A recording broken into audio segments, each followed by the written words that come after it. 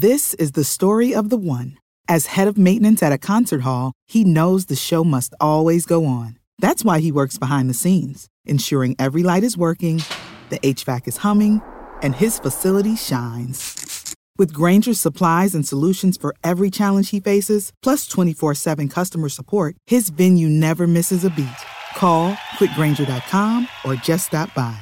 Grainger, for the ones who get it done.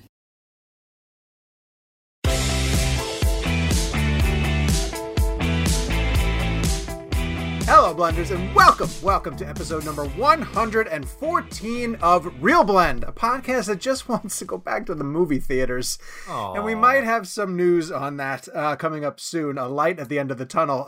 But we are back on YouTube Live. We're recording everybody here, so you can see that I am Sean O'Connell, the managing director of Cinema Blend, joined as always by Jake Hamilton of Fox 32 in Chicago, where it snowed today. Hi, Jakey. How are you? It snowed today, and everyone's freaking out. But do you guys remember where we were a year ago today? Don't do that. That's we sad. were in Chicago together for Star Wars Celebration for the meetup, and what happened? It snowed. It snowed also, yes. And people at the time said this is relatively normal, and like April snow is It's not entirely, I mean, it sucks, but it's not entirely out of the question. I remember thinking at the time that it was fun because it was the day of the premiere episode of Game of Thrones. And so it was a very winter is coming. And then also you could make the joke that that was Chicago cosplaying as the planet Hoth.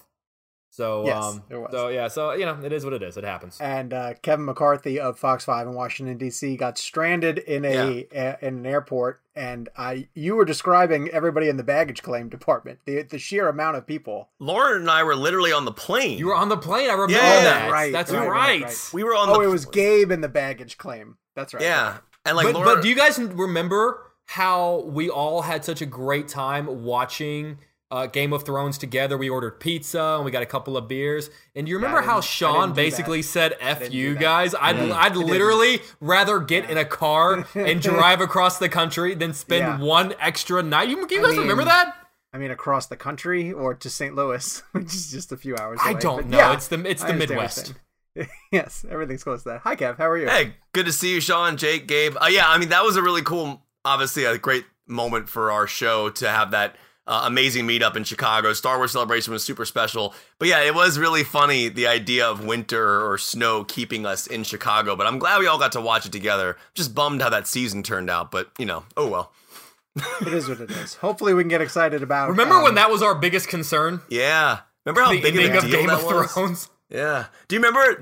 That was also the same weekend where I was at the AT&T store. Yeah. And I went to visit the throne, and the next person in line to get a picture of the throne was Kathleen Kennedy. And then I took a photo with Kathleen Kennedy, myself, and Lauren at the throne. The weirdest part about that is, now looking back on it, she was there because she's a Game of Thrones fan, but she also was getting ready to do a trilogy with the creators of Game of Thrones for Star Wars. Remember, at that point, they were still doing it. So I remember her telling me that she was basically there to support them. I mean, she was there for Star Wars, clearly, but she went to the store because she wanted to support Game of Thrones and like send the photo to like DB Weiss and Benioff or whatever their names are. But didn't she lean over and whisper in your ear, and then I'm gonna fire them? No, that did not happen. I am a Kathleen Kennedy fan, but that did not happen. She did say, "Kevin, I am very sorry for the Solo name scene." And she was just so thank you. She did not say that. I'm kidding, but I wish she did. You know, you don't have to like clarify that she didn't say that. You know that like you can let the joke rest. No. Just let it breathe. There's a thing called the internet. That don't need to be said. There's a thing called the internet where people can splice out exact things you say. We are 100 plus episodes into this show. The internet can now make us say anything that they want us to say. Oh, that's true. That's kind of scary. All right, episode highlights. We are going to dive into actual movie news, Dune photos, and Jake is going to give us a tutorial about all the reasons why we should be excited for it. Yes! We have an interview on this week's show with the great Michael Shannon, who's promoting a film called The Quarry, and we also talk about a number of films from his past. Gabe wants me to point out that we aren't on YouTube Live. Did I say YouTube Live? I just meant YouTube. Yeah. I didn't mean to say that. No. And everybody, for some reason, wants us to do Facebook Live, but I don't get what the point of doing Facebook Live is. I think because they can comment. Is it because they can like actively talk to us? We don't want that. That would be horrible. We barely even want each other's comments. Right, exactly. I'm muting the text thread constantly. But I will send you guys over to the Facebook community page where you can comment left and right on all the threads that you guys will create. Head over there and search for Real Blend Podcast Community. As you now can see, we're posting these episodes on Cinema Blend's YouTube page. We're going to do a big blowout advertisement to let people know that we are back to doing video once Jake's video actually works. So he's not a cartoon head in all of the episodes. And of course, we're available wherever all your favorite podcast apps are. So if you aren't already subscribed, do so now. Tell a friend, and then we'll have a review at the end of the show. Thank you guys for pushing us over 100 reviews on the iTunes little OCD thing that I asked for last week. Yes, now we're at 101. Wait, did you get to see it be 100? No, I didn't. I went and saw it at 101. And we got one real review, and then one person who said they were posting it just to get us to 100, and they ended up effing it up. No! So, but listen, you meant well, and I appreciate the effort. That was very nice, you guys. So now we have to get to like 110, just a round. I need a round number. It's sick. It's really weird. Whenever you change the volume on your TV, does it have to be in like a numerical of 5 or a numerical of 10? Yeah, it does. I'm weird. I'm 3, 5, and 7 and 11. If anything is a 6 or a 13, I know those are like generically like negative numbers, but those are I can't do something 6 times. It has to be 3, 5, or 7 from OCD. Kev, what about the numbers on Lost? Do they mess with you? No, don't say anything yet. He doesn't know much. Does he not know about the numbers? Wait, do you know about 4, 8, 15, 16, 23, 42? Numbers is the episode that I'm getting ready to watch. Oh, wow. Yeah. I almost blew it. I almost said something significant. Literally, the next episode I'm going to hit play on today is Hurley's backstory, right? Yeah. So Lauren, my wife Lauren, has been watching all of these episodes with me. She's seen Lost twice now, all the way through. And she's getting a kick out of watching me react to it. I thankfully don't really know anything. I remember hearing about the final episode when it aired. I don't remember much about what the context is. I know there's the debate about whether or not they're dead or alive. That's fine. But right now I'm just in it. And I will say this, and I know we have to move on, but to give Jake credit, Lost it's one of the richest stories I've ever heard in regards to character development. I'm just blown away by the way my mind expected these characters to be, who they were going to be, and who they've turned out to be. Right now, I'm all in on Sawyer. I think he's my favorite character in the show. Awesome. I think that character is so layered. It's going to, like, your favorite character, I think, and Sean, you can agree or disagree, it's going to shift throughout the show. Yeah. Oh, yeah. And a shout out to Larry Fong and, like, the cinematography on that show is mind-blowing. Like, the transfer I'm watching on my Blu-ray is unbelievable. He shot 35 millimeter. It is just an incredible show. It's like there will never be a show like that on network television again. Like, you look at that and you think like, oh, I bet that was on HBO or something. But it wasn't. It was on network TV and had commercials.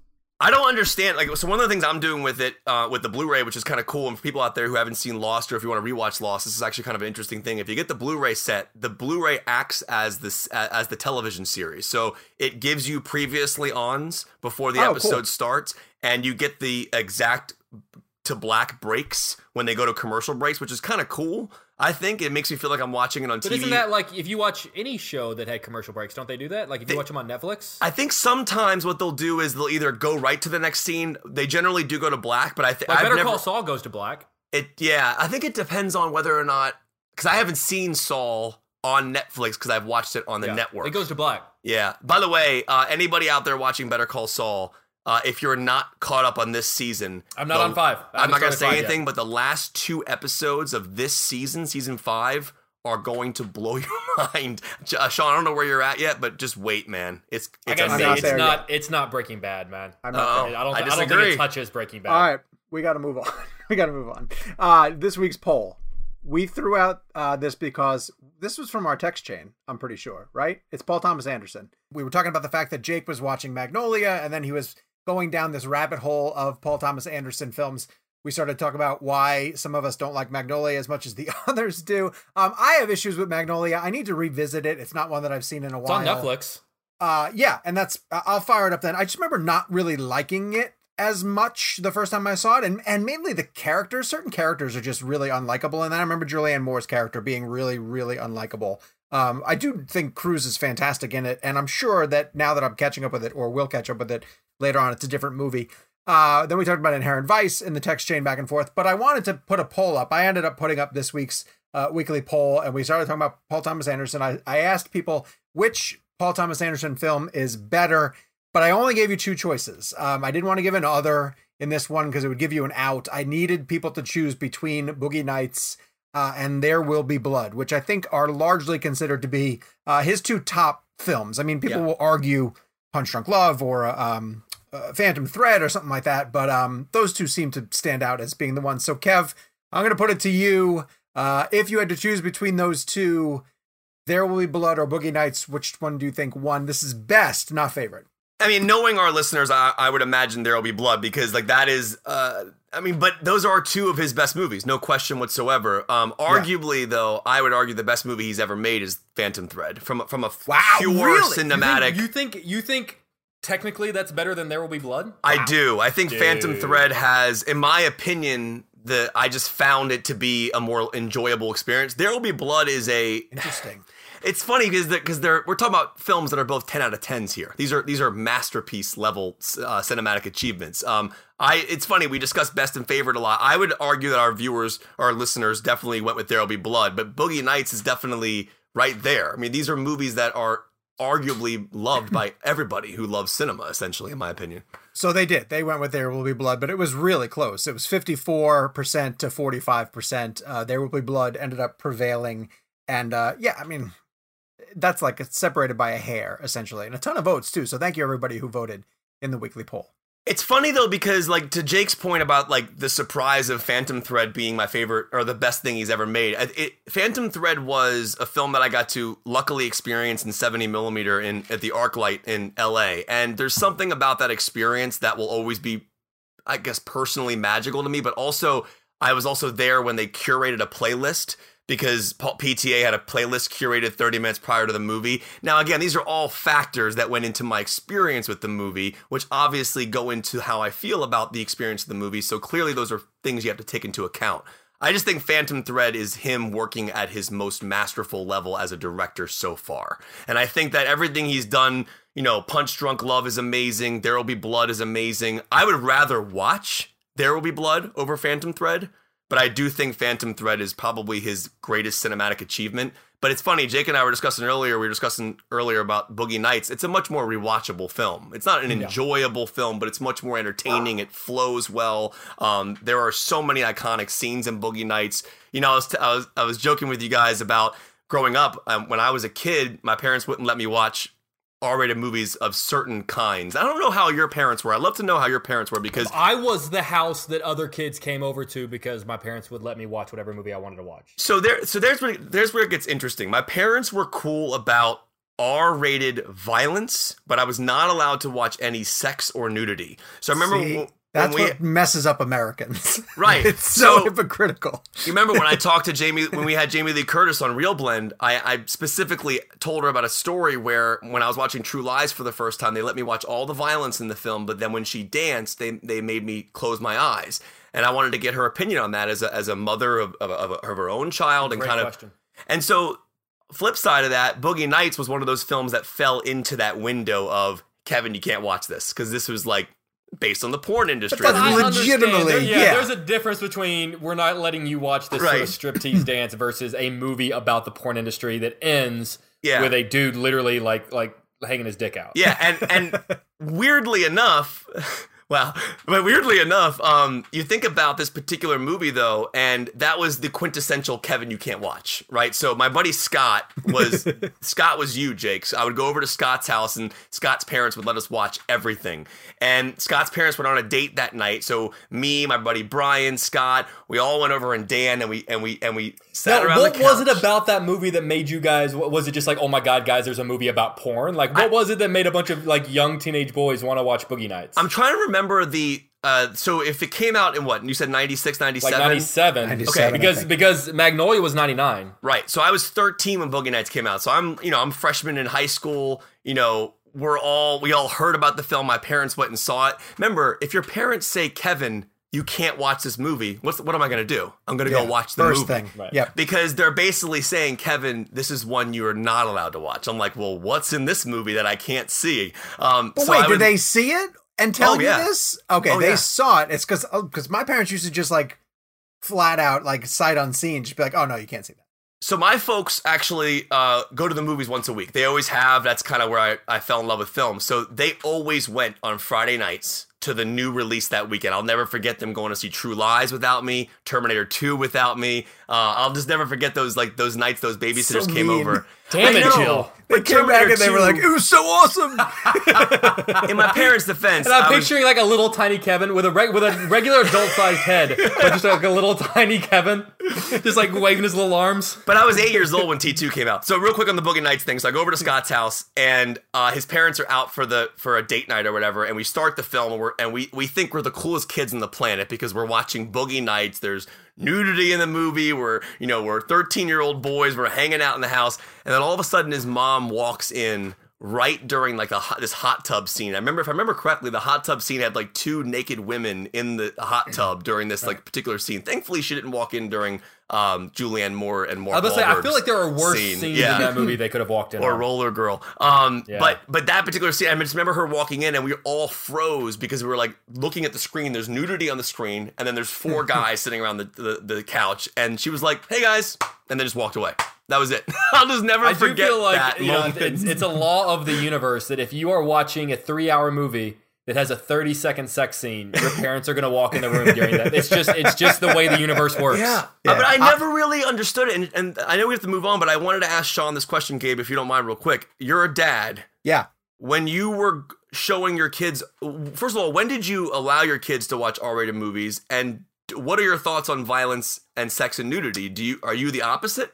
It's so PJ probably started seeing his first R-rated movies when he was 15. No, 15. I don't think it was 14. Although I think I showed him Die Hard and Speed. Is Speed R? Speed is R. Isn't Speed it? R. Yeah. Okay, so I picked more action-driven ones because language isn't that big of a deal. There is something wonky about nudity. There's but it's more that I don't want to be sitting next to him and watch something with nudity. Right. And violence, like, so in the Die Hard movies, as an example, I showed him part 2, and part 2 has so much language, and it's really violent. Like it's squibs, and obviously he knows it's not real. But even he turns to me at one point, and he's like, "I don't even think I should be watching this." And I was like, "You're probably right. Like, it is pretty intense." But I'll tell you, he called out your parenting. He did, yeah, and he's a responsible kid. But he's 16, and it's funny, like, Michelle and I are watching Leftovers. We finished the Leftovers. And Leftovers is not a sexual show, but there's a lot of nudity in it. Yeah. And we watch a ton of stuff on the downstairs TV now because the boys are just up in their rooms. They're to the point where they don't need us anymore, and they're out of the way. But PJ has come down and like sat on the couch and like picked up pieces of Leftovers without watching any of the real episodes. But he's kind of intrigued. Like, he wants to know where everybody disappeared to, and he wants to know what the guilty remnant is. And I'm going way off track, but the point being, cool. We get to a point where Carrie Coon is going to go into this thing at the end of the season, and she disrobes. And Michelle and I were so riveted, and then we were like, "Oh wait, PJ, don't!" And he goes, and he was literally like, "Oh, I don't care. I just want to know what happens." Like, and I was like, "Oh wow, that's weird." You know, like if we didn't make a big deal about it, he would have just kept watching, and it wouldn't have been a big deal. So, for some reason, that was always an uncomfortable thing. I remember my dad taking us to see The Rock. And I remember him walking up to the booth at AMC Patrick Henry in Newport News. This is 96. Was there like one sex scene in that? Yeah. And Early so on, too. he pulls the manager aside. He buys 2 adults and 2 kids tickets for The Rock. And I'm like so excited because this was back in the day when I would see a trailer on TV and I would beg my parents to take me to see it. That's like I just missed that. So my dad pulls the manager aside, and I don't get to hear what he's asking. And I asked my mom later on. He was asking if there was any sex in the movie because he wanted to cover our eyes when anything happened. So the sex scene in The Rock is like not even bad. It's like it's right before fully he gets clothed. Right, he gets the phone Outdoors. call. It's like a religious moment, right? Aren't they doing it to consummate before they get married? It was like a religious thing for her side of the wedding, I think. Maybe it's still sex. They're still having either sex. way.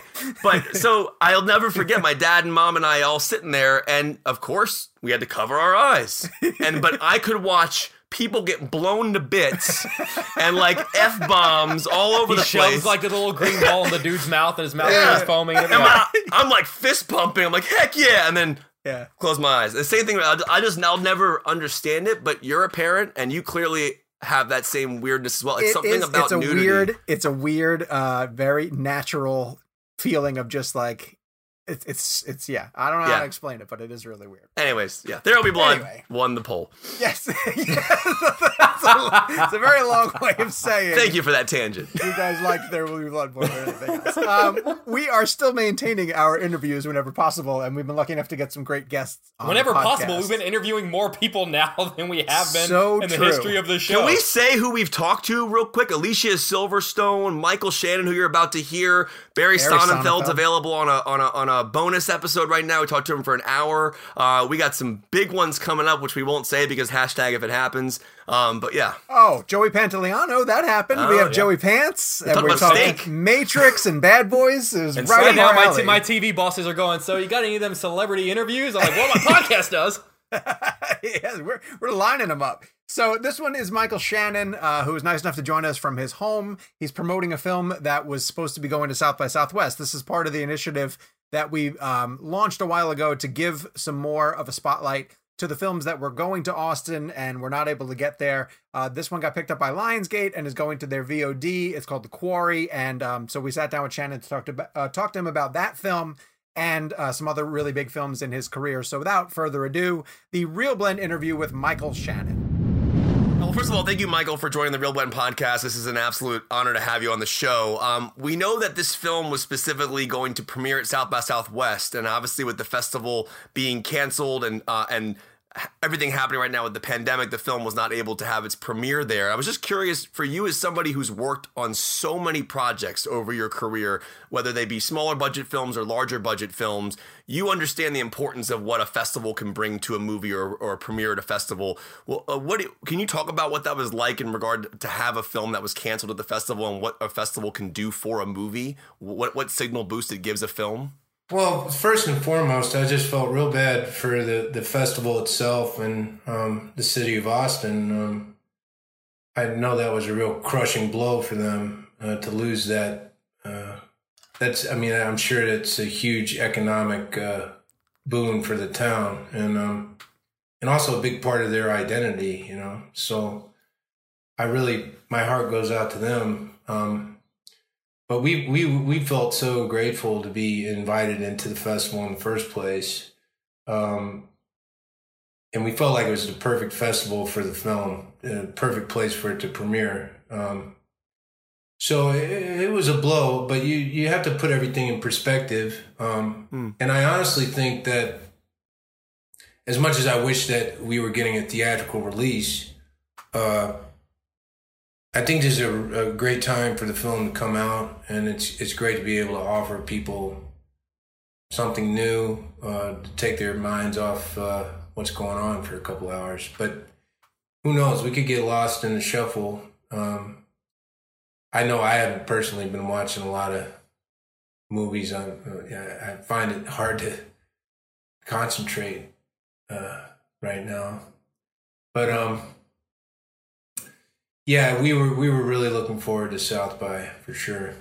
Michael, you've obviously worked with Shea Whigham before in both Take Shelter and Boardwalk Empire, and a lot of times when you hear of an actor having worked with a director multiple times, they start talking about having kind of this common language and they understand each other. But I'm curious, as actors, when you have two actors who've worked together a lot, do you sort of know what to expect coming in when you work with the same actor, or is it still different every time? Because technically you guys are playing different characters under every different circumstance.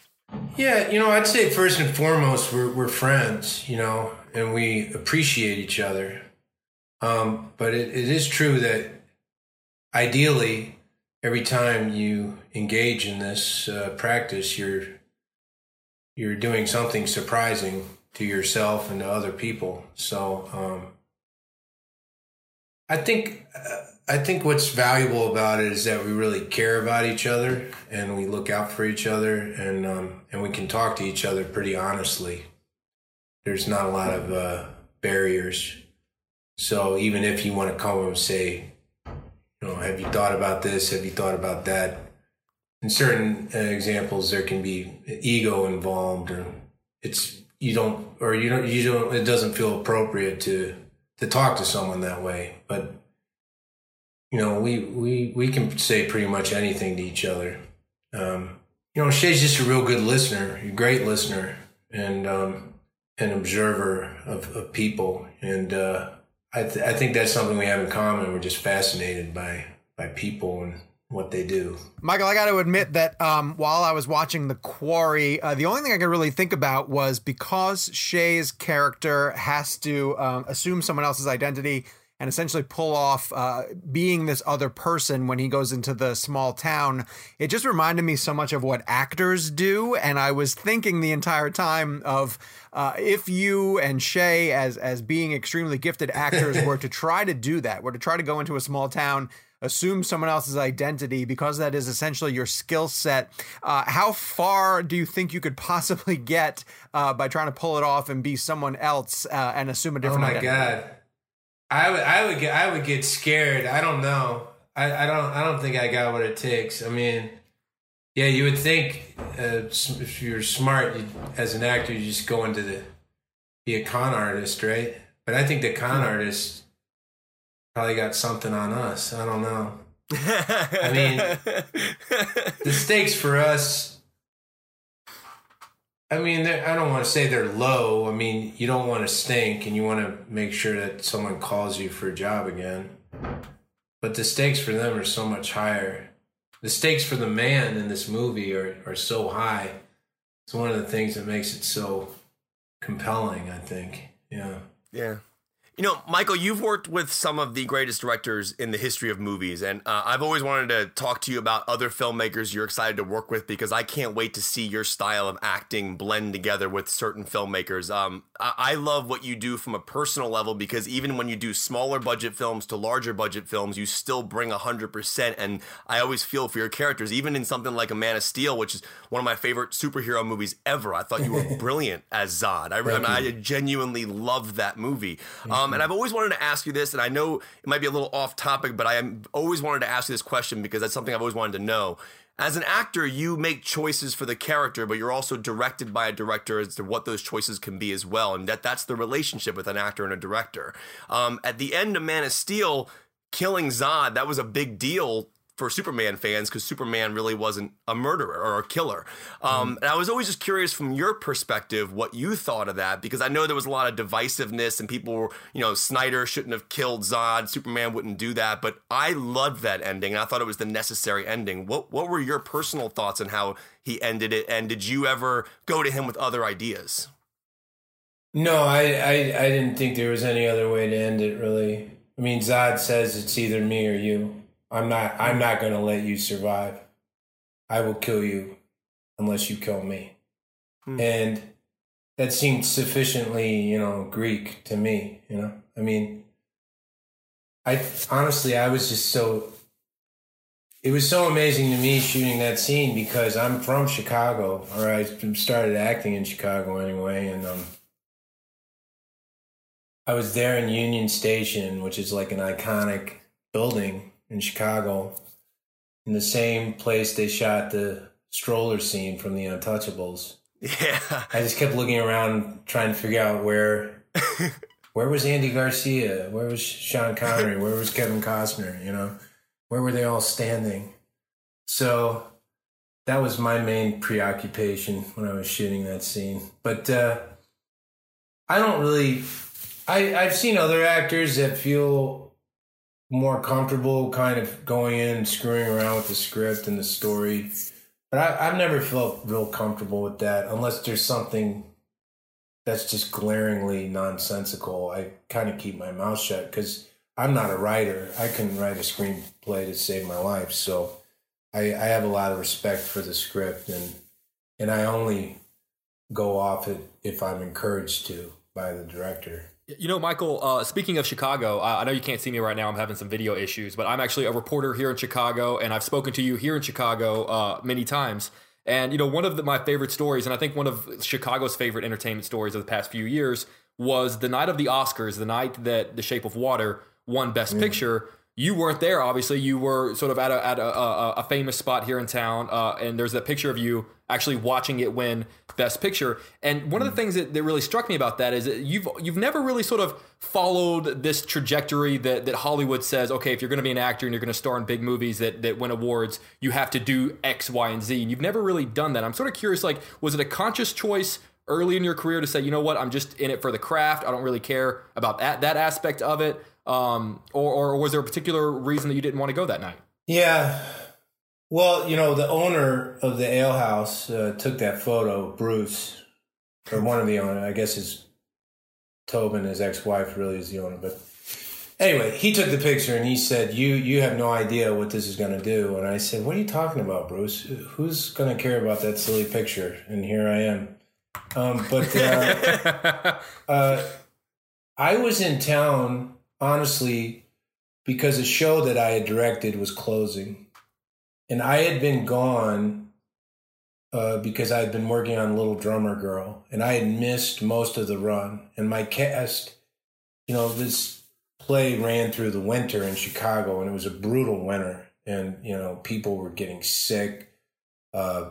People were slipping on ice. I mean, my cast had just gone through hell to do the show. And it was a very popular show for the theater, and I felt like I owed it to them to be there for the closing, which was in the afternoon. It was a matinee. So I went to the last performance, and then we had a reception afterwards, and I told everybody how much I appreciated the hard work they had done. And then we had a little after party at the ale house, and but don't get me wrong. I mean, I'm phenomenally proud of the fact that I'm in The Shape of Water, and I'm phenomenally proud of the fact that I worked with Guillermo, and I don't take it lightly, not one bit. But I'm also very proud of the work I do in Chicago at my little theater company. So I did, and I felt like I owed it to my people to be there. Cool. Michael, we've been lucky enough to talk to a lot of different people on this podcast as they're working through this global pandemic and being in such an unusual situation. We spoke to a lot of writers and directors, and they're talking about how they've been able to stay busy, working on scripts. But I never really know, like with actors, what you guys are doing in order to pass the time while you're in quarantine. And also, I'm just curious about the fact that when we're out of this, when things return to normal, sort of business as usual, the types of stories that you're going to be interested in telling, if you'll look for material that is rooted in this really contemporary and unusual situation, or as a storyteller yourself, if you look for something that's so completely different, like a screwball comedy or some type of sci-fi fiction type thing that takes you completely out of this moment. I'm just curious, because you've touched on a lot of different subject materials over the years, what type of thing you'll want to look for when you're back to acting. You know, it's funny you bring this up because I was talking to somebody the other day, and they were talking about Take Shelter and how relevant it is right now. And I said, I appreciate that, but I felt like Take Shelter was relevant when I was making it. I mean, I feel like Take Shelter is relevant all the time.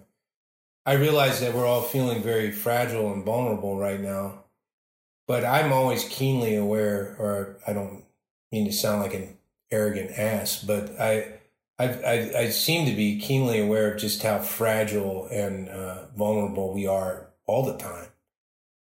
This virus is not like a surprise to me, and it's not a surprise to a lot of very educated people. I'm not one of them, but I'm just saying they're confirming my darker fears and anxieties about life. So, and a lot of the work that I've done, Take Shelter and otherwise, has been fueled by that. So, it's funny. A lot of people have been trying to encourage to generate content online, like, do a show online or something. And I'm kind of like, I don't really want to do that. Something about that feels, and I'm not poo-pooing on anybody who is doing it. God bless you. Godspeed. Have fun. But to me, it seems a little disrespectful of the experience. I mean, I do think we needed to be put in a position where we genuinely understand how powerless we are and how fortunate we are to live on a planet that will facilitate our existence, and how close we are to losing that. So I don't mind, like, not doing my little shows for a little while and letting that really sink in. That being said, Michael, I really do hope that you get back to it really soon. You're funny. I was telling you, Michael, that you've worked with so many amazing filmmakers over your career. I'm weird. I love you in Bad Boys 2. I just love all the random things you've done because you're in so many different movies. I was curious what your experience was like working with someone like a Michael Bay, but also, are there filmmakers that you can't wait to work with? Are there ones that like are on your bucket list? And I'm sure you're not going to like actively reach out to them and go, "Can I please work with you?" But like, who would be like a dream? And was Bay fun? I have to say, it was an extraordinary experience working with him. I definitely have some of the most interesting stories, because people always want stories, and I'm not a good story guy. Like, I don't have a lot of anecdotes, except about working with him. He was a story. He was a story factory. You just do something every day that just blow your mind. I mean, that was more on Pearl Harbor than on Bad Boys 2. He kind of receded into the background a little bit more on Bad Boys 2. I think just because Will and Martin are such gigantic personalities. On Pearl Harbor, he was working with a bunch of dipshits who were just lucky to be there, so he could be really full throttle, But I've said from time to time over the years how much I've wanted to work with David Lynch, but I don't really think that's ever going to happen. What's your favorite Lynch movie? Oh boy, that's tough. Is it weird that I'm an Elephant Man or Blue Velvet? I love those. Are my two favorites. Yeah, no, those. I mean, I love. In a way, I'd have to say Eraserhead's my favorite, even though I don't mean to discount his. He's obviously done a lot of amazing work since then. I mean, Mulholland Drive, probably. But there's something about all of them that I love. I mean, I'll sit and watch Inland Empire. Some people are like, I can't make it. I'm like, oh, too bad. I like it. I was just about to start working with David O. Russell, which I was really curious about. But then the virus struck, but I'm hoping to get to that when we're back up and going. But I've gotten to work with a lot of really great people. I'm really lucky. I'd like to work with Paul Thomas Anderson, but who wouldn't? Yes. Yes. Oh my God. I'm sure you love Phantom Thread. Phantom Thread in 70mm is one of my favorite movie theater experiences ever. Yeah, it's beautiful. It's gorgeous. It's gorgeous. Yeah. And I like working with young folks. I still like, I mean, I should kind of be careful when I say that. It's not like, they're not always going to be Jeff Nichols, but that's the most exciting experience of my career up to this point is having found Jeff and having worked with him from the ground up. Yeah, Midnight Special's a masterpiece. Oh, it just thank is. you, Kevin. It just Thank is, you. man. Yeah. Thank you. I know we have to let you go, but did you say earlier that The Quarry actually has a release date? Did it get picked up for distribution? Yeah, Lionsgate picked it up before the festival, and they're releasing it. And, you know, I appreciate it as much as I do want it to play in a theater someday. You know, there's certain movies, you keep hearing all these stories about movies pushing, and I get it, but it is nice to give people something new. You know, you shouldn't punish the people. It's not their fault, you know. Give them something to, yeah. Michael, thank you so much for coming on the Real Blend podcast, man. We appreciate you taking the time to speak with us, and we'll let everybody know about The Quarry, how they can check it out, and stay up to date with everything that you're doing as we get through this. Yeah, no worries. Great seeing you, Michael. You too.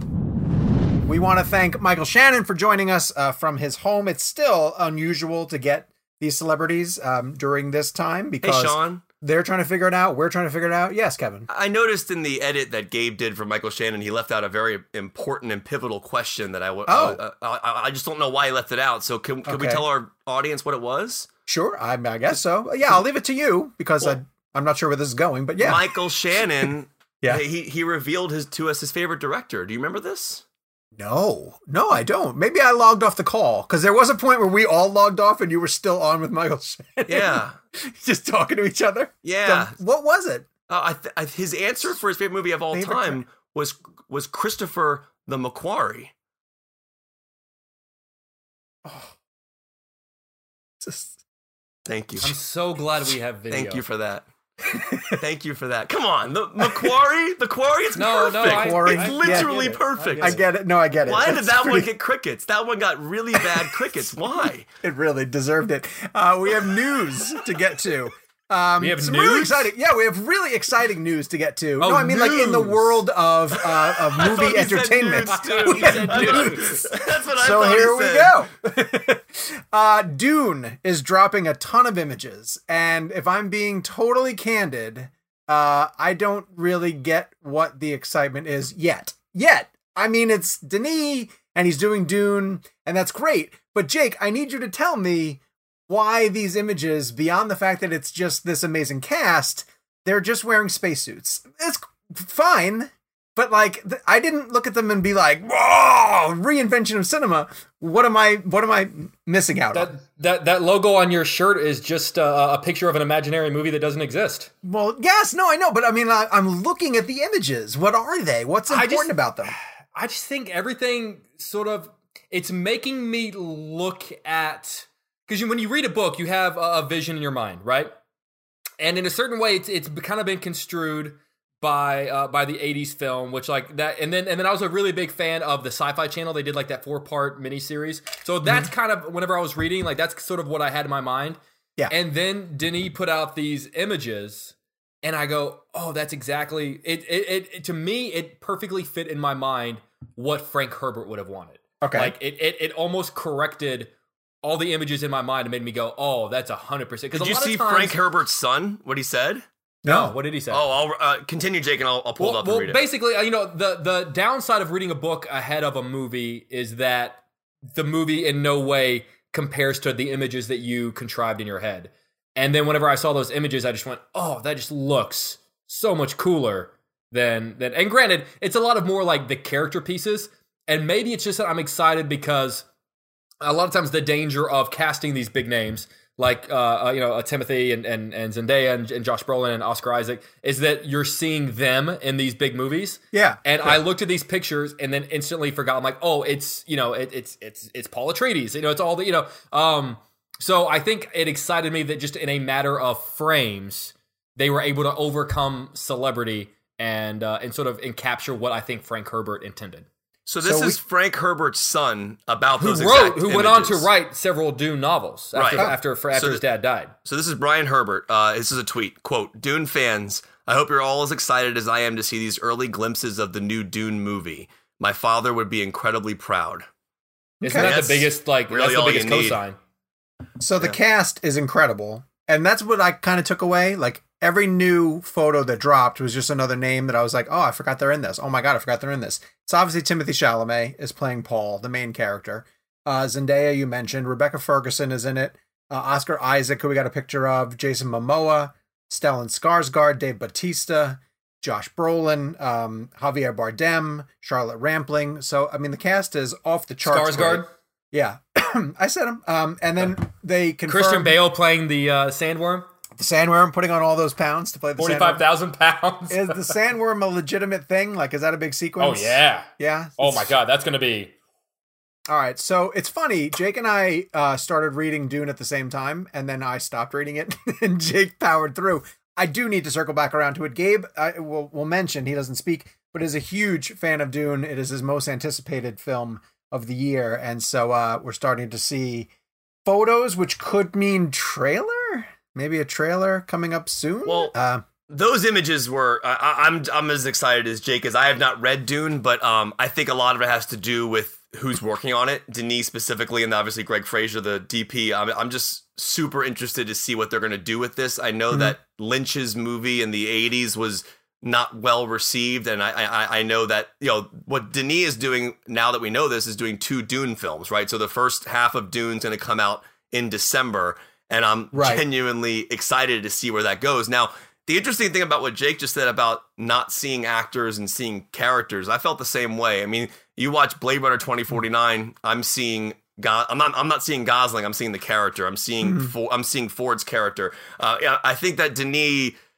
It's so funny. As I've been sitting home a lot, I've been rewatching a lot of films and focusing on these films from more of a story perspective than a technical perspective. Because I'm a big technical fan and I love watching films from a filmmaking standpoint. But I've been learning a lot about story as I've been home. Like, I rewatched The Matrix last night, and I'll take this back to Doom, but I'll tell you what I mean. With The Matrix, every action scene, while cool, is designed to push the story forward. Mm-hmm. So, for example, when Neo's dodging bullets, that's a cool sequence, but think about what that scene is telling you. It's telling you, it's inching you towards him being the one, right? Mm-hmm. It's a massive arc for the character. It is a cool scene, but at the end of the day, it is a story point that moves him forward. For sure. And I think that Denis is so good at world building and story. Sicario had some incredible shots, as did Prisoners. But when you think about Denis' work, aside from Blade Runner, which I think was probably more his most visual pleasing film, I feel that he is such a great storyteller. Arrival, when I look back on Arrival, I think of the emotion, not the visual aspect of it. It's all into one thing. I don't know, dude. The circles and the way they communicated and everything. Don't get me wrong. The visuals for Arrival are incredible. I guess the point I'm making is there are times where style becomes more important than substance. And I think in this particular case with someone like Denis, what I'm interested in Dune is the story and the characters. I think he's going to handle the characters really well. And then everything else is just going to play into it. Deakins' cinematography in Blade Runner plays into that storyline. It's gorgeous, but it also plays into the story. So I think what makes me excited about Dune specifically is Denis. And I think that he is going to build these worlds and make us care. And it's going to look amazing, but it's actually going to mean something. And that's what I'm excited about. Also, it's just going to be fun. Like, Denis' films are just fun. Prisoners? I mean, just laugh a minute. You know, you just strap in and just feel good for the whole belly family. Laugh. Yeah. Enemies? Okay, explain the context of that joke to people that don't follow you on Twitter. But I'm not gonna harp on it because it's too much. But there was just like a film Twitter joke about the first shot of Timothée Chalamet, and they were like, "Oh, good. I was afraid that Dune was going to be fun." And it's that joke doesn't work for 2 main reasons. A, it shows a total lack of awareness for what Dune is as a source material. And B, it for someone who claims that they're in film Twitter, which is disgusting as it is, it shows a total lack of awareness for the type of... No, I don't think you are either. It shows a lack of awareness of the type of movie that Denis delivers. Like, he just doesn't... Yeah. He's not a popcorn blockbuster guy, you know? Well, he's intelligent, and he explores the gray areas, and... He's a visual master, and that's what he does. So this gets into a very interesting discussion and that we were having yesterday that I find interesting. Will Dune be financially successful? And it's an interesting perspective because you have 2 parts of this film coming out. And we were discussing yesterday that Chalamet's big in certain circles, but is he big enough to carry a film like this? And it's interesting. Like, I think Chalamet might be at the perfect point in his career where he's not too famous, where this will work, and maybe this will be the launch. I do wonder, though. Blade Runner 2049 didn't make a ton of money for what it costs, right? So Blade Runner Dune's a gigantic budget. So if the first half doesn't do well, what happens, right? We were discussing this yesterday. Whether they commit to finishing it or not, I think they have to commit. Or is he done with it? But I think we were he shot talking about everything. that. Did they shoot it all at one time and split it in the middle? I think he shot everything. I bet you Denis shot the entire film and he's just splitting it into two. I think. I don't know. Possible. Do you think it's going to be 2 3-hour films or 2 2-hour films? Probably 2:45 each. That's my guess. Was 49 was 2. Because also keep in mind, even though it was planned to be 3 films, Jackson was still shooting Lord of the Rings by the time Fellowship came out.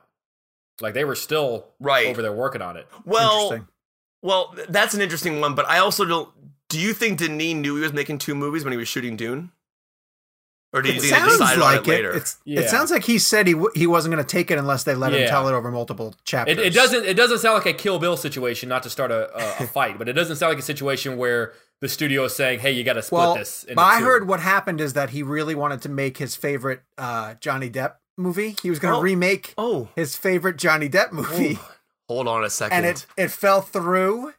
So he ended up just taking this on instead, which is weird because he wasn't very passionate about it. He really was passionate about doing his favorite Johnny Depp movie. So Denis wants to remake his favorite Johnny Depp movie. He wanted to, yeah, but then he couldn't get the rights to it. It's called Benny and Dune. That's good. So a story broke. Charity laugh. See? Oh, thank you. Story broke earlier this week that Trolls, which circumvented the theatrical release and is one of the only films to do this, although Disney now has Artemis Fowl going to their Disney Plus series. Trolls World Tour is claiming that it is the best VOD release of all time, and they cited no real numbers to back it up, so we're a little bit skeptical. And Jake in particular, who likes to be the journalist on the show. Honestly, and please correct me, Kevin. It shocks me that you're skeptical of this, yet you were always so accepting of Netflix's numbers. But you're skeptical. I mean, I'm skeptical of everything because I don't believe anybody. But what is the difference between this and Netflix numbers?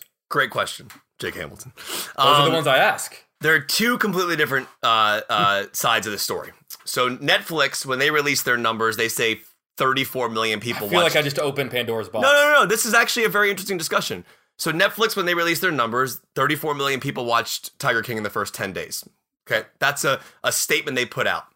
So the reason Jake was being skeptical about that, and we had a whole argument on our show on some earlier episodes, was, what does that number mean? Did they actually watch all of it? Did they hit play for 1 minute and turn it off? We don't know the measuring of that. I know Nielsen obviously is involved now with their ratings, and a lot has changed since then.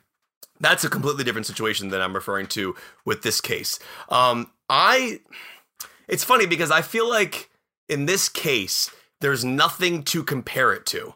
So there's no movie that has ever dropped on VOD that I know of, a major theatrical film that dropped on VOD instead of going to theaters. Sure. So think about this. In the middle of a pandemic when we're all in isolation. Exactly. So, but also but like if you're number one, you're number one. It doesn't matter what the circumstances are. Like if you're in a situation where you were able to do it, why not claim? I mean, honestly, like Kevin Smith does that all the time. When he does his like 2 movies, theater, I know. per theater, and that's how he's in the top 10. Like you take advantage of the circumstances and work the statistics in your favor. But here's the point I'm making. So the article headline of saying it had the biggest VOD purchases ever, that is true.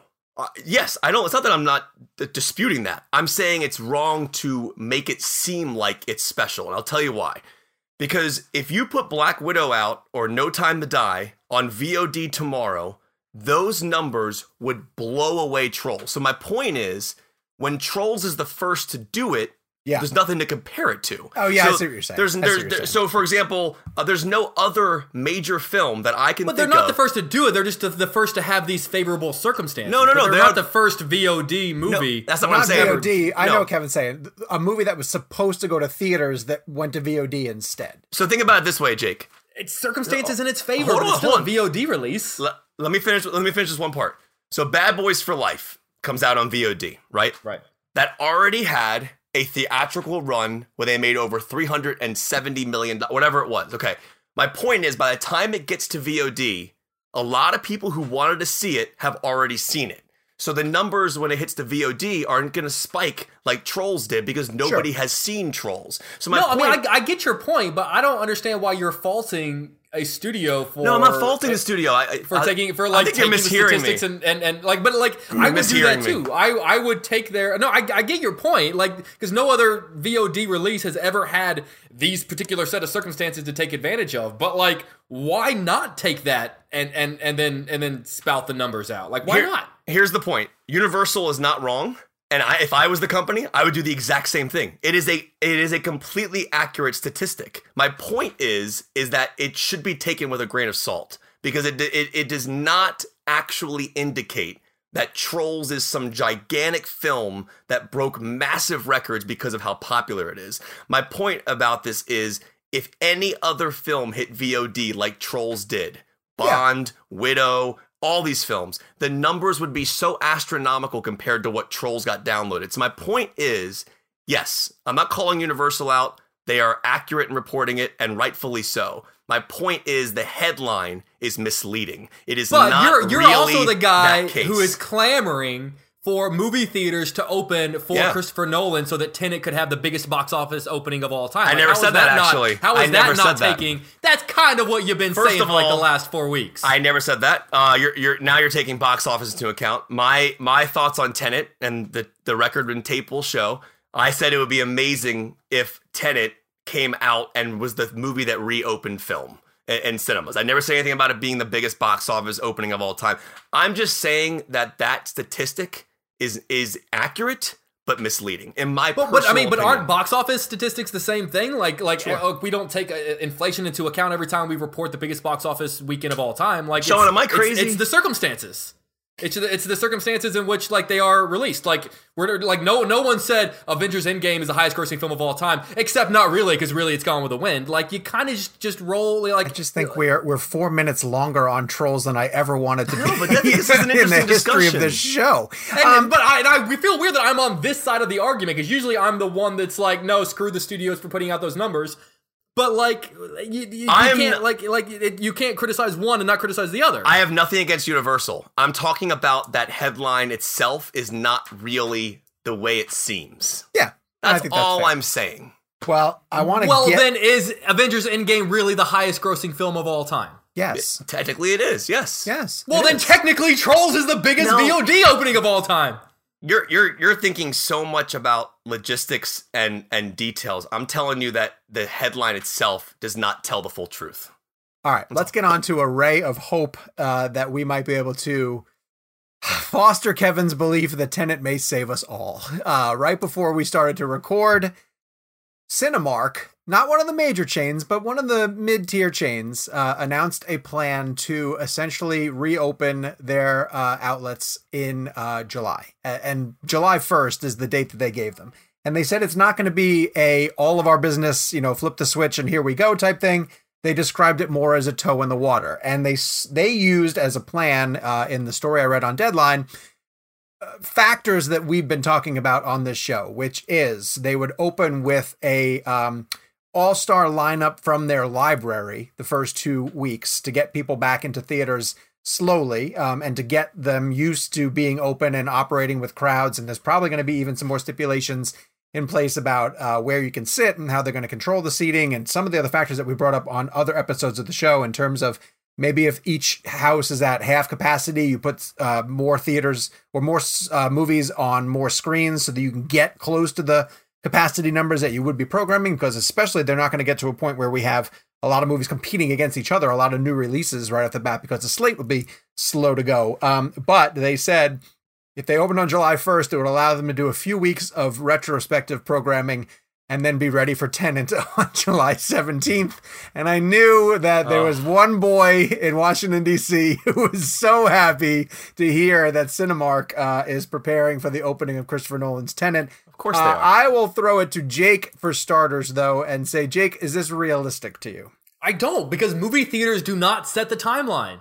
Like a business cannot come forward and say, here's when the world is going to go back to normal. That's not how it works. Like, the businesses are at the mercy of basically like the direction that the world is moving in. And I think it is way too premature. Like, there's a reason that government officials right now are not saying, here's when you can go back outside, because like nobody knows. Sure. So for a business to say, here's when our doors are going to reopen and here's when you can come back and start doing normal real life things, it's too premature. Like, I get the hope. And if they were like this idea that like, okay, like it would be great if, but like you can't. And if you want to start planning for it, sure, I guess. But like, well, you don't set the timeline. That's exactly it, though. I think they have to have a plan in place. Yep. I think they have to have a date circled that they realistically would like to get to, and to start to see how the numbers trend, obviously. So that way, if we get close to middle of June and things are winding down, or we have a better handle on it than we do at the moment, your plan is implemented. And it's funny, I watch a lot of sports talk and things on ESPN, and I watch PTI, the Pardon the Interruption, all the time. And they were having this very exact debate where one guy was totally into the idea of baseball having a plan, which is something we were talking about in our text thread.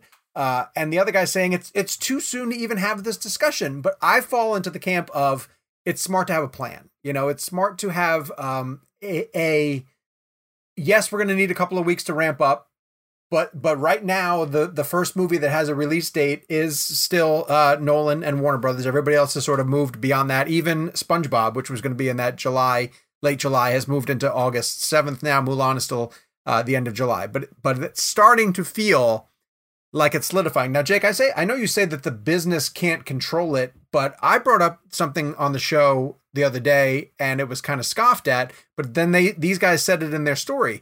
They're losing so much money that they may just have to open, for people who want to come, so that they're making something, let alone, versus, but staying if closed. Major cities are outlawing or forbidding, or whatever the word is you want to use, gatherings of 10 or more people, then how can you do that? Like a restaurant Jake, you're in assuming Chicago that's still right going now to be the case in 3 months. I'm not saying it's not going to. I don't know. I don't know. It's hard because the situation changes week to week. It really does. Yeah. But I mean, keep in mind, like, we've seen one country do this before, like literally open up their movie theaters with this exact same plan, and they ended up shutting them down again. Right. Yeah, true. Kev?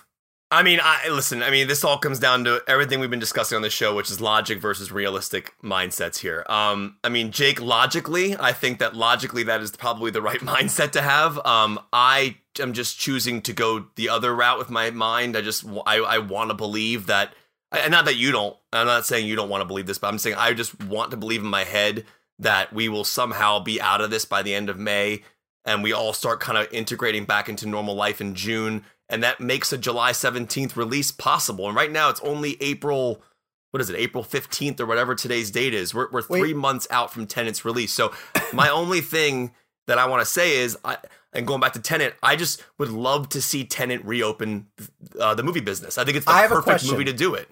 I have a question. Because Kevin said that, and we know that for sure. If the movie theaters are allowed to open in time for Tenet, but not in New York and LA. They do not open Tenet. You do they not don't open drop. Tenet? They do not. You do not drop a $200 million Christopher Nolan movie without every possible person in the country, every possible person in the world being able to see it. Also, markets LA, 1 and 2, no.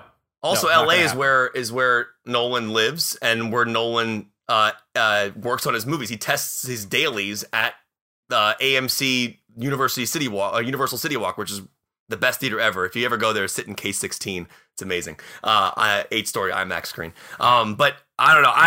It's an interesting point, Sean. Because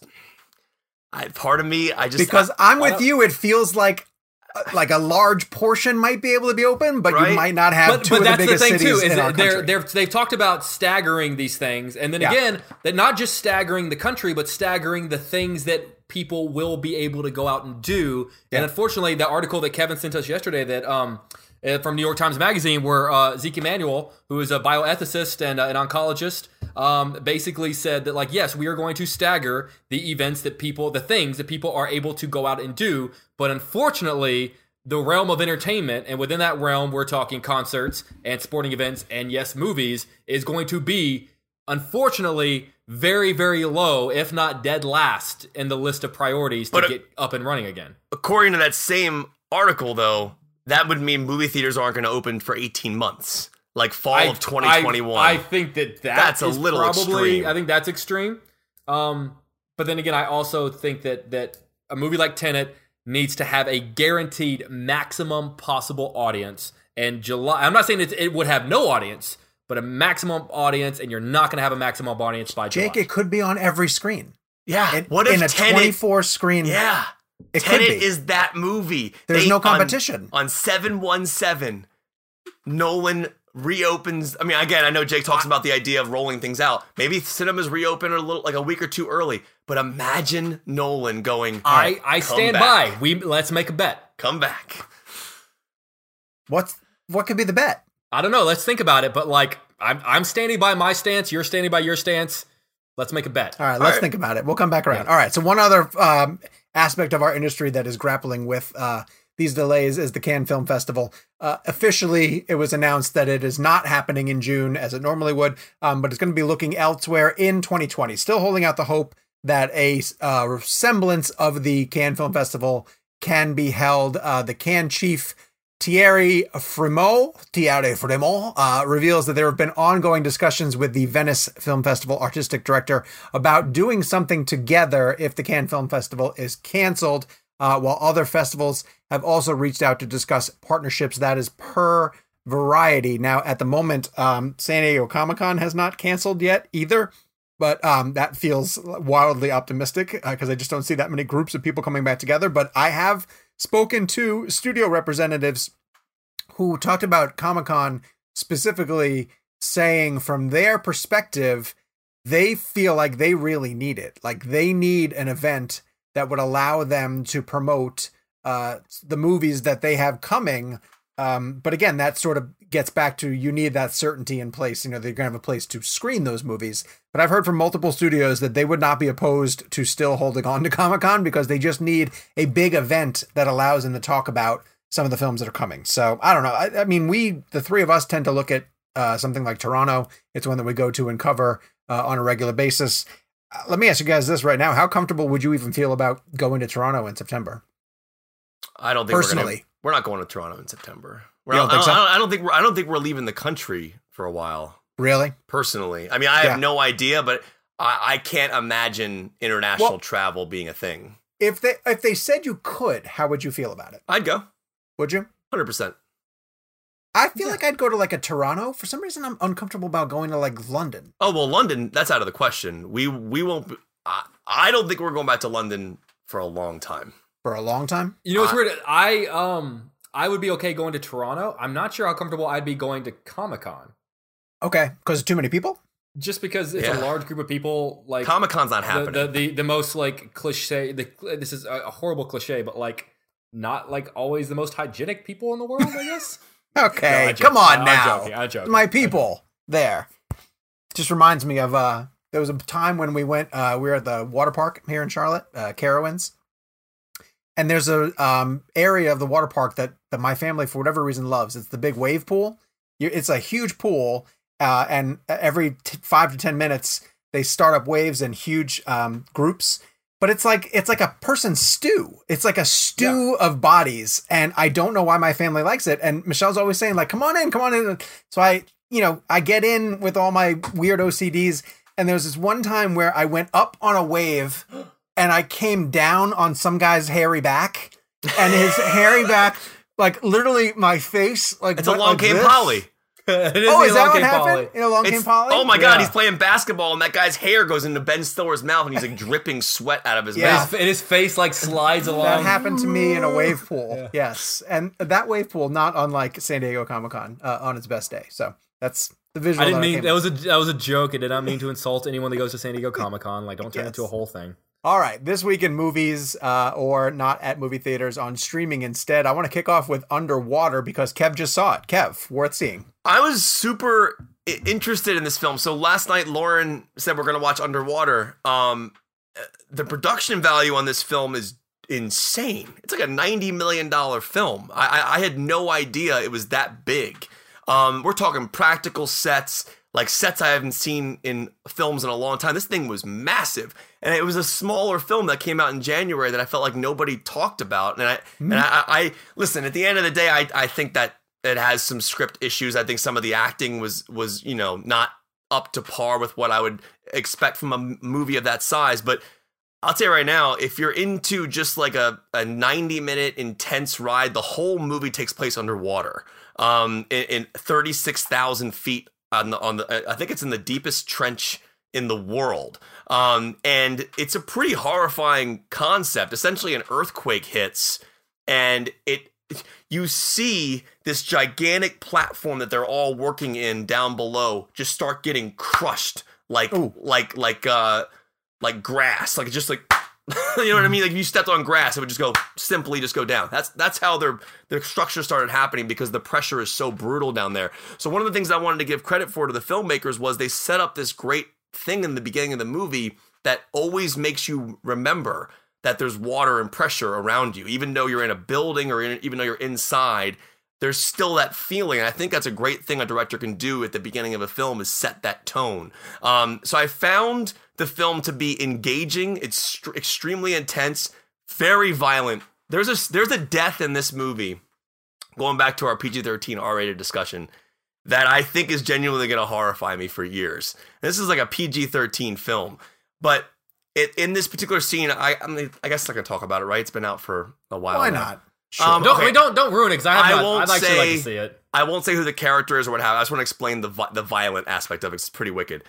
There's a guy in a suit. He's wearing his suit so that way he doesn't get crushed by the pressure, so they can go outside and walk. This is not a spoiler. No, keep going. I just don't want to hear it. Keep going. Not like a jacket and tie suit. It's a big suit. So there's a moment where the character gets stuck and some kind of monster is trying to drag the character back towards the monster and away from his friends or coworkers, and he's dragging him with so much force that the close up on the screen is the helmet and just the face screaming as he's trying to get pulled back towards his friends while this monster's pulling him. You literally see his face disfigure and smush and get pulled through the suit, and the entire thing just turns blood red. But the image of his face going from a normal face to a digital squished side version of it was so terrifying because it all happens in one shot. Yeah. And I have no idea how they did it, but it is nasty. Tell me that's not intriguing. Tell me you don't want to watch the movie now. I do want to see that movie. Yeah. Yes. Now based on that, we should actually do. Did we do like a Kills blend? Did we do like a worst Kills? I forget. Kill Blend's a good one. Kill Blend's a pretty good one. Yeah. All right. Anyway, Fantasy Island. Jeff Wadlow and Jason Blum. Anybody catch up with Fantasy Island? No, I just heard it was so bad. I did too. Yeah, I heard really bad things about it. We did have Reed Morano, the director, on our episode earlier this year talking about the Rhythm Section, which is available on VOD. Blake Lively, Jude Law. I enjoyed that film a lot. I thought Blake Lively did a really good job transitioning over into action role. So make sure you go back and revisit our conversation with her. There's a great oneer in that movie that stays in the passenger seat with Blake Lively as she tries to escape. If we did, very funny, Gabe, very funny. Wendy is coming to VOD on April 17th. Jake and I are split on this one. It's a Peter Pan retelling. I was totally enchanted by it. Jake has no heart, so he didn't see any reason to. I had a heart the first 74 times I saw this story. Well, Ben Zeitlin came on our show and told me all the reasons why the movie is wonderful, and so I was glad that I did the interview. A lot of people come on this show and talk about why their movies are wonderful. They do, yes, very true. So tell me how good Bloodshot was. Oof, not very good. It was not very good. I'm sorry, Gabe. Is that crossing the line? Bloodshot was awful. Movie is Endings Beginnings, which is Drake Doramu.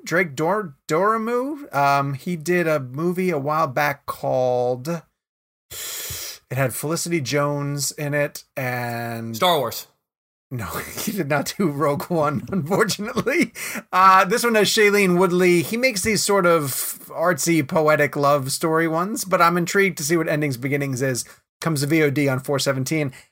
Finally, coming to Amazon Prime, The Lighthouse, Gabe's favorite movie of all time. You didn't like me lobster? You can revisit Robert Pattinson and Willem Dafoe talking about the farts and going mad. And what he would do with a steak. In a lighthouse together. I will never forget interviewing Willem Dafoe for some Disney Plus movie, and he was sitting next to his co-star, and I it's like this film about dogs, and it was like nothing to do with The Lighthouse.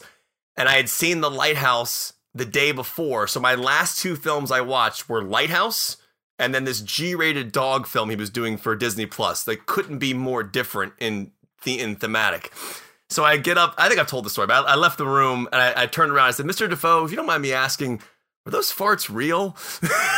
And he said, what did he say? He said something along the lines of like, some of them were real and some of them were added, but his response was much funnier than now that I'm thinking about it. So I'm bombing while telling the story, but he did respond to that. Cool story, bro.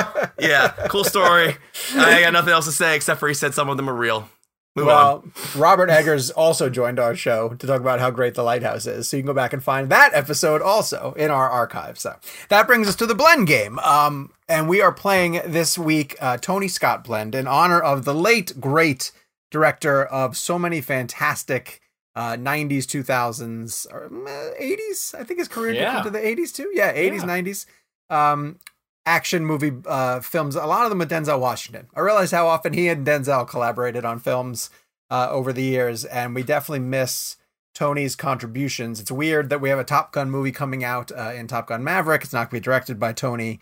And when we were, not to name drop, sitting with Quentin Tarantino, he told us that he talked to Tom Cruise and thought it was strange that that Tom Cruise was coming back without Tony Scott, and Tom Cruise told Quentin Tarantino that it was the script that had won him over, and so that's why we're going to see Maverick. If those two were talking, do you think it was potentially about like ever collaborating? Well, I mean, Cruise was supposed to be in Once Upon a Time in Hollywood. Oh, that's right. So it was probably during all of that. So yeah, that's right. We took away the caveat that Kevin couldn't pick True Romance.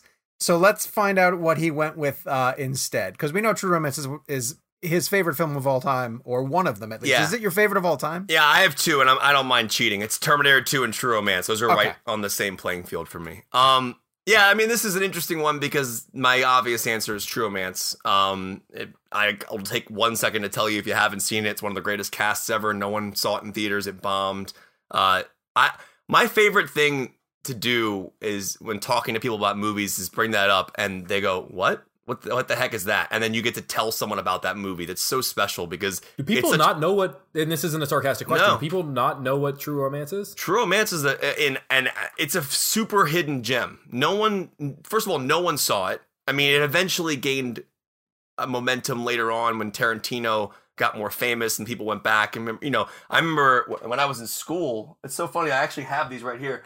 I used to read these all the time when I was a few years back because this is the original scripts that they wrote. So True Romance, Quentin's script was actually non-linear, and Clarence dies in Quentin's script. And then this is a hell of a script if you haven't read it. Nice. The story behind Natural Born Killers is so interesting because he wrote a screenplay for it, and Stone did his own thing with it and gave Tarantino a story credit. But if you actually get a chance to read Quentin's actual Natural Born Killers script before the Oliver Stone thing, is pretty interesting. I got to ask you a question about True Romance before you move on to your actual pick. You and Lauren went to some fan event, though, didn't you?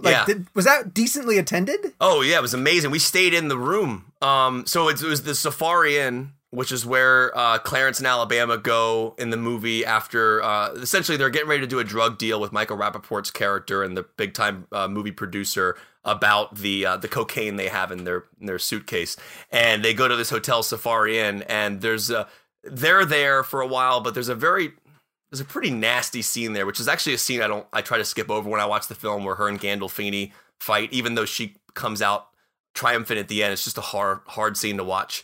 But that particular place you're referring to, yeah, they did like a anniversary meetup, and people got like Bronson Pinchot showed up, who has a great scene in True Romance if you haven't seen it, where he gets pulled over by a cop and he sneezes, or someone sneezes and cocaine flies all over his face. Yeah, that is a very special thing, Safari Inn. My actual pick though is going to be Enemy of the State, because if we're talking personal, so we're talking favorite here, correct? Favorite. Yeah, favorite. Okay. So Enemy of the State was a weird film. It came out at a time, I'm trying to remember the day, I think it was 98. And when it came out, I was 14, and my uncle Steve was visiting from New York. I'll never forget this, because you think about these random memories when it comes to films. And he was visiting from Long Island, him and my Aunt Char, or Aunt Char, however you want to say it. And we all went to AMC Hampton Town Center that day to see Enemy of the State. My brother, myself, my dad, and my uncle. And I remember walking out of Enemy of the State, I was so just like mesmerized by the way Tony Scott directs his films, the pacing, the music, the way he utilized colors and angles. It was just such a special movie for me. I don't know that I had seen True Romance by that point, because I was only 14. I think I was introduced to True Romance when I was in high school by my friend Chris. So Enemy of the State was always my quintessential Tony Scott movie. I was never a big Top Gun fan. I don't really love the first Top Gun, personally. I like it. I don't think it's a great film. I think it's very good, but Days of Thunder was more my speed, no pun intended. Yeah. No. But anyways, anyway, that is a pun. That is a pun, Kevin. But that was unintentional. The one thing I hate about Days of Thunder is that it starts on an outhouse, and it says Charlotte, North Carolina. I don't remember. It's such a insult. It's like podunk. And I mean, NASCAR is enormous here, and it ended up shooting a lot of stuff at our track. And but yeah, it's like opening on a southern outhouse, and it's just Charlotte, North Carolina. It's so funny. I haven't seen Days of Thunder in a long time, but that was like that was the movie of his I remember growing up on. It does not hold up. Yeah, I'll go back and revisit it. But Enemy of the State, if you haven't seen it, it's Will Smith, Gene Hackman, Jason Lee makes a little cameo in there. It's an excellent story, but it's also one of those movies where I always. Do you ever watch a film where a character gets in a situation and you just want so badly to go in there and tell everybody else around those characters that this character didn't do this thing that they're saying he did? So like, for example, like that to me is a very interesting thing a filmmaker can do. So when you're watching a story and somebody's like accused of something they didn't do, or and we know that they didn't do it, the audience does, but everyone else in the story thinks that person did something wrong or illegal. I always find that to be a very intense thing for an audience and a filmmaker, transaction-wise. I always love that I'm on the edge of my seat rooting for the person's innocence to come about. And I think that was an interesting thing about Enemy of the State, was the storyline, the way the story plays out. Gene Hackman's so great in it. Will Smith's amazing in it. Dan Mindel shot it. Mindel's the J.J. Abrams' guy who shot like Star Trek, and he did Star Wars, episode 7 and 9. But it's just truly a wonderful film. Great soundtrack, great score, really old. Like it's really like, it's kind of Tony Scott before he started getting a little bit more extreme, like the Deja Vu movies, and they started getting. I'm so glad you said that, because Tony Scott does fall into Tony Scott traps in those later films. But Enemy of the State was prior to that, so it's interesting if you watch Tony's career, like Spy Game, which was great, Enemy of the State, Top Gun, True Romance, Days of Thunder. Those had that Tony Scott feel, right? Yeah. But then he started venturing it. See, Man on Fire. Oh my God. He does like captions, like. Wait a second. I have to change my pick now. You're changing it to Man on Fire? I'm changing it to Man on Fire. You can't change it. It's How too did late. I forget about Man on Fire? Oh my God. I had to just listen to a 30-minute monologue about Enemy of the State, and now you're going to do another one? I'm not going to do another one, but I will say this. I love Enemy of the State, and that one has a more personal attachment to me because when I was 14 with my uncle and my dad.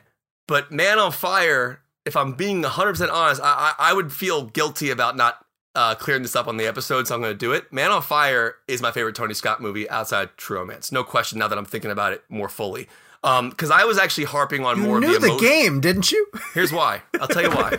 I know this is a disaster now, and Gabe's freaking out. But I'm so ADD. I've also been in this basement since 5:30 this morning, so I apologize. I'm going a little stir crazy, to be honest. Wait, hold on. I want to ask Jake a question. Jake, is your pick Man on Fire? Yes, my pick's Man on Fire. Okay. So I'm just going to sit here and listen to 45 minutes of Kevin's 18, because we heard True Romance, we heard Enemy of the State, now we're going to hear, we're eventually going to hear every single Tony Scott movie from Kevin. So that there's not going to be nothing left to be said.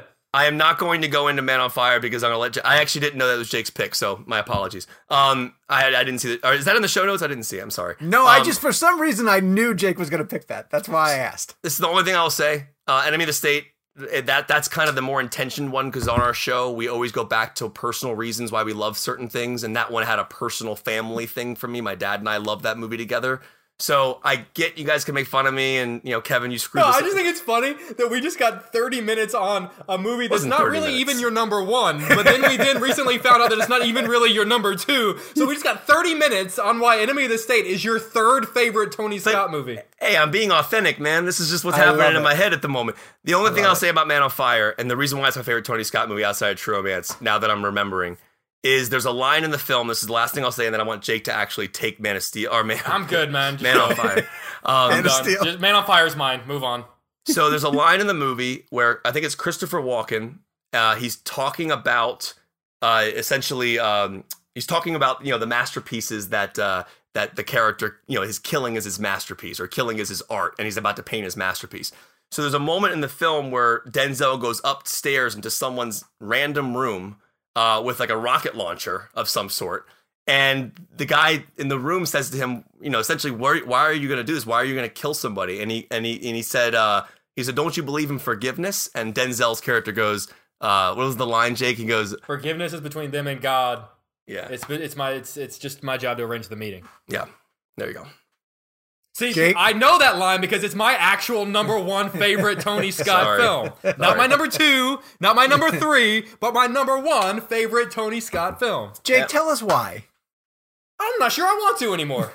Here, all right, for the next 45 minutes, I will be explaining to you why. I love how my rant went from 30 to 45 minutes in 2 minutes. Because it just kept going. When the joke began, we were at 30 minutes. You're wasting your time, Hamilton. Oh, I will take every goddamn minute that I want to explain why Man on Fire is number one. Here's why Man on Fire is number one for me. It felt like, and you're right, at a certain point later in his career, Tony Scott kind of started like really digging into this style. But Man on Fire felt like the first time that he discovered it, and it felt like he discovered his love of filmmaking all over again. And it felt like he stumbled into this like new style, and he just seemed so excited, but he still was able to like keep it constrained. He was still tinkering with different things. Even the way he presents subtitles. He presents subtitles for sentences said in English to emphasize certain things that they said. I think it is legitimately one of Denzel's most incredible roles, which says a lot for a performance like that.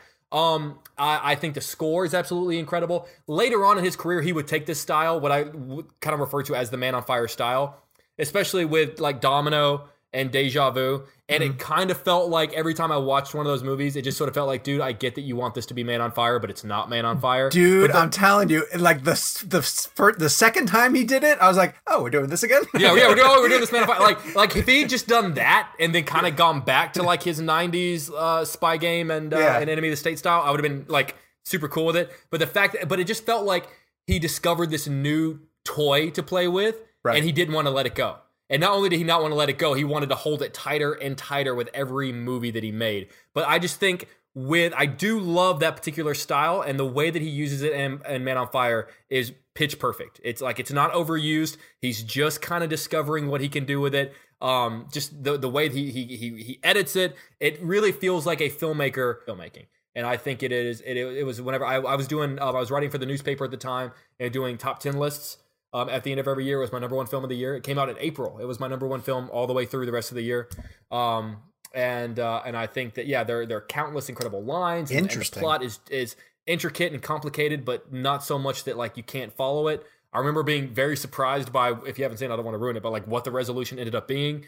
And it is a role that is perfectly suited for Denzel. I'd argue one of his probably top 3 or 4 roles. But that line, Jake, when he says, that's between them and God. See, I was more of a fan of the, when he's got the bomb up the dude's ass and he's strapped to the hood of the car and then he goes, the guy goes, last wish, please, last wish. He goes, last wish, I wish you had more time. Dude, do you remember the Unstoppable junket? Do you remember what? So I do. It was the first time I ever interviewed Denzel, and this will actually give me a little bit of credibility as to why Man of Steel, Man on Fire. I am having the worst. And for the next 30 minutes, we will be talking about why Kevin loves Man of Steel. I can do that. Let's do that. Anyways, Wait, do you like Man of Steel? I didn't think you liked Man of Steel. I've come back around to it. Sure. Oh Christ! I can't keep track of any of you. I have literally been sitting at this desk and this chair since 5:30 this morning. It's been 12 hours. I haven't even moved. I haven't had a break. I haven't eaten lunch. Nothing. That's why my brain's so scattered. But the last thing I'll say about Man on Fire, real quick though, is that you do have, like you said, Jake, Denzel's performance is incredible. But when I interviewed Denzel for Unstoppable, Tony, the timer in the room, I was so nervous I'd never met Denzel or interviewed Denzel ever. And I got 3 questions in and I got a rap. So at the end of the interview, I have this on video. I looked at Denzel and I said, Denzel, they're wrapping me up. I wish we had more time. And he starts like dying laughing. And it was like one of my favorite, because I was like, I got to use a line on him, but it made perfect sense for what we were doing. And that was just, I was so proud of that. I was so happy. Anyway. Well, you're both wrong. And the correct answer is Crimson Tide. It's clearly Tarantino. The best movie that Tony Scott's ever worked on. Also my favorite of all time. For this reason. And I've talked about this on the show before. I love when actors just get to sink their teeth into amazing material. And Denzel is a lot of fun as the big bad guy in a lot of Ridley Scott and Tony Scott movies. The big persona, that everybody sort of has to gravitate around. But in Crimson Tide, he gets to be overshadowed by Gene Hackman. And it's a little bit more fun to see Denzel have to push back on a bigger actor and to see those two go at it head to head. Like a lot of times when Denzel's in a scene with somebody, he's just the dominant force, right? And he's not with Hackman. Hackman overpowers him at every step of the way. I like the fact that Hackman had a rapport with Tony Scott already, and Denzel was starting to get into that. It's also one of those amazing situations where it's on a submarine, and I just hate the idea of submarines. I'm not comfortable in them. I would never be able to go in one. Because Kevin, when you're talking about... There's a U-boat here in Chicago. Would you ever go? And you could walk through it. Would you ever go? Oh, yeah. It's just stationary? Yeah. No, that's fine. I have no problem with doing that. But the idea of being in the middle of the ocean... It's the water. Oh, yeah. No, that's like if something goes wrong, you can't get back. You can't...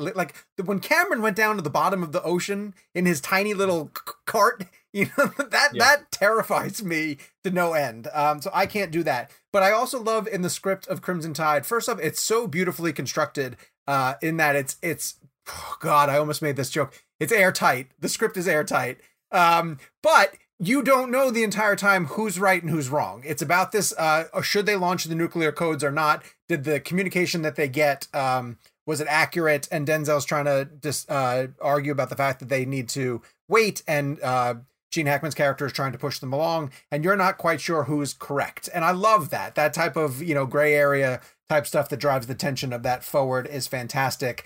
I prefer, while I do like that Man on Fire technique, I got tired of it by the time Tony Scott played it out. So I discredit those films a little bit just because they lean on them too much. I probably shouldn't. Man on Fire should get a lot of credit for being the first movie that did it. And I do think that's a really good film. I agree with Kevin. I don't think Top Gun's a great movie. It's seminal in the fact that it was huge at the time. When you go back and rewatch it, you're like, what the hell is this movie? But it's almost a great time capsule of the 80s. If you were to dig up a decade in the ground and open it up, Top Gun would be a perfect representation of what that decade was. The way that they used Kenny Loggins' songs and just Cruise is he's such a movie star in that film, obviously, but it's not a great film. I do understand. Sean, I'm surprised you didn't ask Tarantino about Crimson Tide. I'm that would have been a cool discussion to have. Yeah, we probably should have gotten into it. We had so much ground to cover. I almost went with Beverly Hills Cop 2. I really do like Beverly Hills Cop 2 a lot. It is a sequel that sort of builds on a template that worked, but the first one is still really, really good too. So I went with Crimson Tide. Audience picks. Let's see. We have Gannon Nordberg and Previn Naidu, who emails us every single week. They both said Enemy of the State. Martian Dance Hunter said Beverly Hills Cop 2. Michelle Garrist sent us an email. She said Spy Game. And John Palmer went with me for Crimson Tide. So obviously, a ton of really great films to choose from. Next week, we're gonna change my pick again real quick. Actually, I'm gonna. I'm just kidding. Kev's gonna go with Gladiator. That's Ridley. Yes, I know, Kev. That was the joke. That was the joke. I gotta be honest. I'm with Kevin. I also thought, I was like, does she know that that's the difference? I am so sorry for derailing that, guys. That was. Well, not get ready like for next week, Kev, when you're going to really throw us off the rails because we're playing hashtag Best Picture Blend. You will let us know your favorite Best Picture winner of all time, either via email at realblend@cinemablend.com or play along on social media, hashtag bestpictureblend.com. No, not .com. Just hashtag Best Picture Blend. We're all messing up, man. Yeah, it's late. Our review is coming from SLC Movie Fan. What's the name of that Matthew Lillard movie? SLC Punk. SLC Punk? I hope that's who this is. I hope it's Matthew Lillard writing to us to call us the best a little woozy here. movie podcast around. And they write, all of my life, I've been a total movie nerd. I love good movies, bad movies, weird movies, blockbusters, indie films, and everything in between. There's something special about the art form that allows us to explore so many different facets of ourselves and the world around us. Ever since I found this podcast after their incredible interview with Quentin Tarantino, I realized that other people feel the same way. These guys aren't movie snobs or purists. They just love cinema and all of the many parts that go into making it. They do a great job exploring what makes movies great technically, intellectually, and emotionally. They have amazing guests that offer a unique perspective into the movie-making process. Thank you guys for putting in all of the effort and commitment it takes to run such an amazing show. It is truly appreciated. So thank you, SLC Movie Fan. That's a fantastic wow, that really is. show. Yeah, that was really great. If I were to write like a fake review for someone to be like, oh, this is what people think of us, I would write something like that. There you go. Are you admitting that this was you who wrote this review? Yeah. I really thought that the obscure Matthew Lillard performance or reference would throw you guys off, but you nailed it. I want to remind everybody about the bonus episode from Barry Sonnenfeld. Yes, please listen to that. Please, please, please, please, please. So Barry, if people are only listening to the main show and are like, why am I going to listen to this? Barry did Men in Black. He did Get Shorty with John Travolta. He started his career with the Coen brothers, worked on Blood Simple and Raising Arizona, and one of Barton Fink. Was it Barton Fink was the other one? He shot Miller's Crossing, Raising Arizona, and Blood Simple. He shot Big. He shot Big. He tells amazing stories of working with Tom Hanks. So, I mean, just a wealth of fantastic. Also, I actually really like he did the Addams Family movies. I love the Addams Family movies. The Addams Family. He explains how he gave the story of Forrest Gump to Tom Hanks, and then why he didn't take the movie, why he didn't direct it, and why it was instead. He's just a no BS guy. Like his stories are fantastic. He's been involved in a lot of amazing stuff. So if you haven't listened to the bonus episode yet, I'm sending everybody over there to go do that right now. So be sure to tune in next week. I think next week is Alicia Silverstone. Is that who's on the main show? Gabe is thinking about it. He's not sure. We're gonna have Alicia Silverstone on the show relatively soon. At some point in the history of the show, Alicia Silverstone will be on it. Point, she's coming. So keep it locked here. Thank you for tuning in. Wait, before we go, I really want to do a thing like, so in our video on YouTube, how are we situated? Is Kevin above me? No, he's to my right. Because I want to do like he's to my left. I want to do like a Brady Bunch thing. Like, goodbye, everybody. Tenet. That sounded so good in my head.